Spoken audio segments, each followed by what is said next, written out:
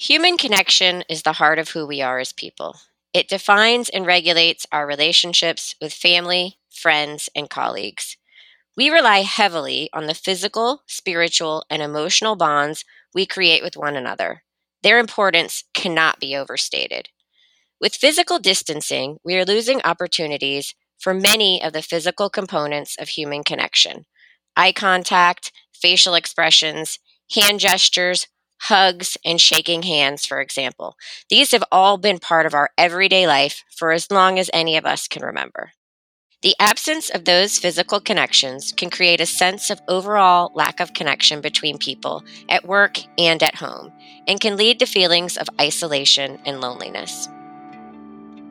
Hi, I'm Jen Fisher, Deloitte U.S. Chief Wellbeing Officer, and I'm here today to provide you with information you can use to maintain human connection even while being physically distant. It may seem that if you have your laptop, a mobile device, and a good internet connection, you have everything you need to work remotely. And from a technology standpoint, you may be right. But work and life is really about relationships. Too often, our technology has caused social distraction and disconnect. But now, more than ever, we need to leverage that same technology in creative and different ways to help build camaraderie and connection among remote teams. Here are a few tips to get you started. Schedule video calls whenever possible. Hearing a colleague's voice and seeing their face can help make you and them feel less alone. The ability to make eye contact and take advantage of gestures helps focus our full attention on the meeting instead of trying to multitask. Conduct a virtual coffee break, or better yet, try a healthy smoothie, juice, or water. We've sometimes taken for granted spontaneous opportunities to catch up with peers and friends in the office during the day. Video technology makes it easy to enjoy a virtual hydration break or lunch to share what's going on in your lives, including both challenges and victories. Use the virtual coffee break to maintain the human connection rather than focusing only on a work task or project. It can really help if you're feeling disconnected. Lead well-being check-ins as a team to see how everyone is doing and who could use some encouragement. The check-ins are a great opportunity to share things we are grateful for, new tips we've learned from working better from home, or other ideas to increase connectivity across the team. Recognize people for the great work they are doing by sending an encouraging email or text message to the team. Our ability to spend time with family and friends has also been greatly impacted. Fortunately, personal technology allows you to keep up with them virtually. Hangouts, dinner with neighbors, movie parties, and even birthday parades are just a few of the activities that people are now doing online or from a distance. You can set up private group chats on messaging apps to share ideas and have virtual conversations with your family and friends. Right now, I'm making a special point to reach out and check on friends and family even more than I usually do. Social media can also help you stay connected as a broader community. It's more important than ever, though, to practice empathy and kindness. Use these platforms to share joy and creative ideas for the greater good.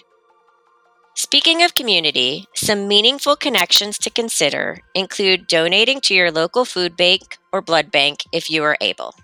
You may also want to buy a gift card for your favorite local retail store or restaurant to use at a future date. Those businesses could use the revenue, and you and your family will have something to look forward to.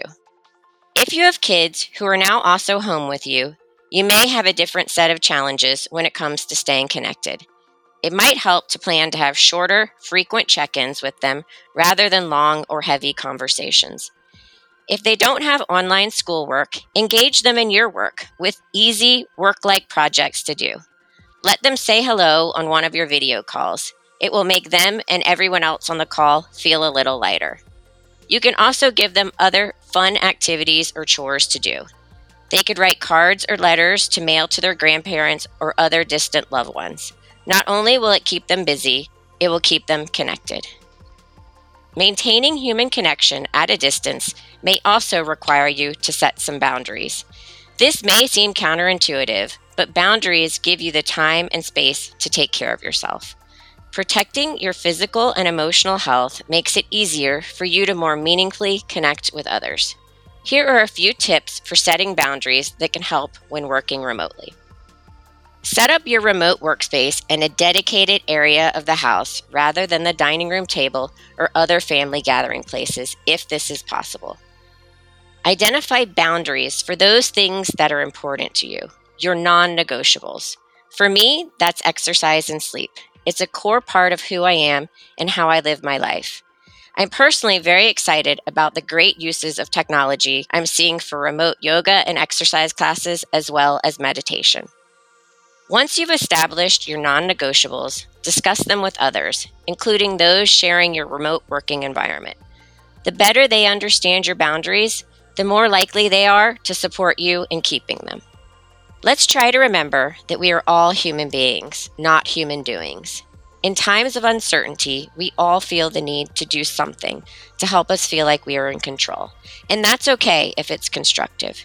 It's also okay to give ourselves permission to just be, even if it's just for a few minutes a day, to honor what we are feeling, to cry, to scream, to laugh, to dance, whatever it is, just be. Physical distancing has reminded us just how much we need and want real human connection. I am so encouraged by the many wonderful stories of people showing empathy, kindness, and compassion for others in their communities. One positive that may come from all of this is that we are all learning some valuable lessons for getting to the true heart of human connection. I hope you found these tips for staying connected helpful. Until next time, be well, everyone.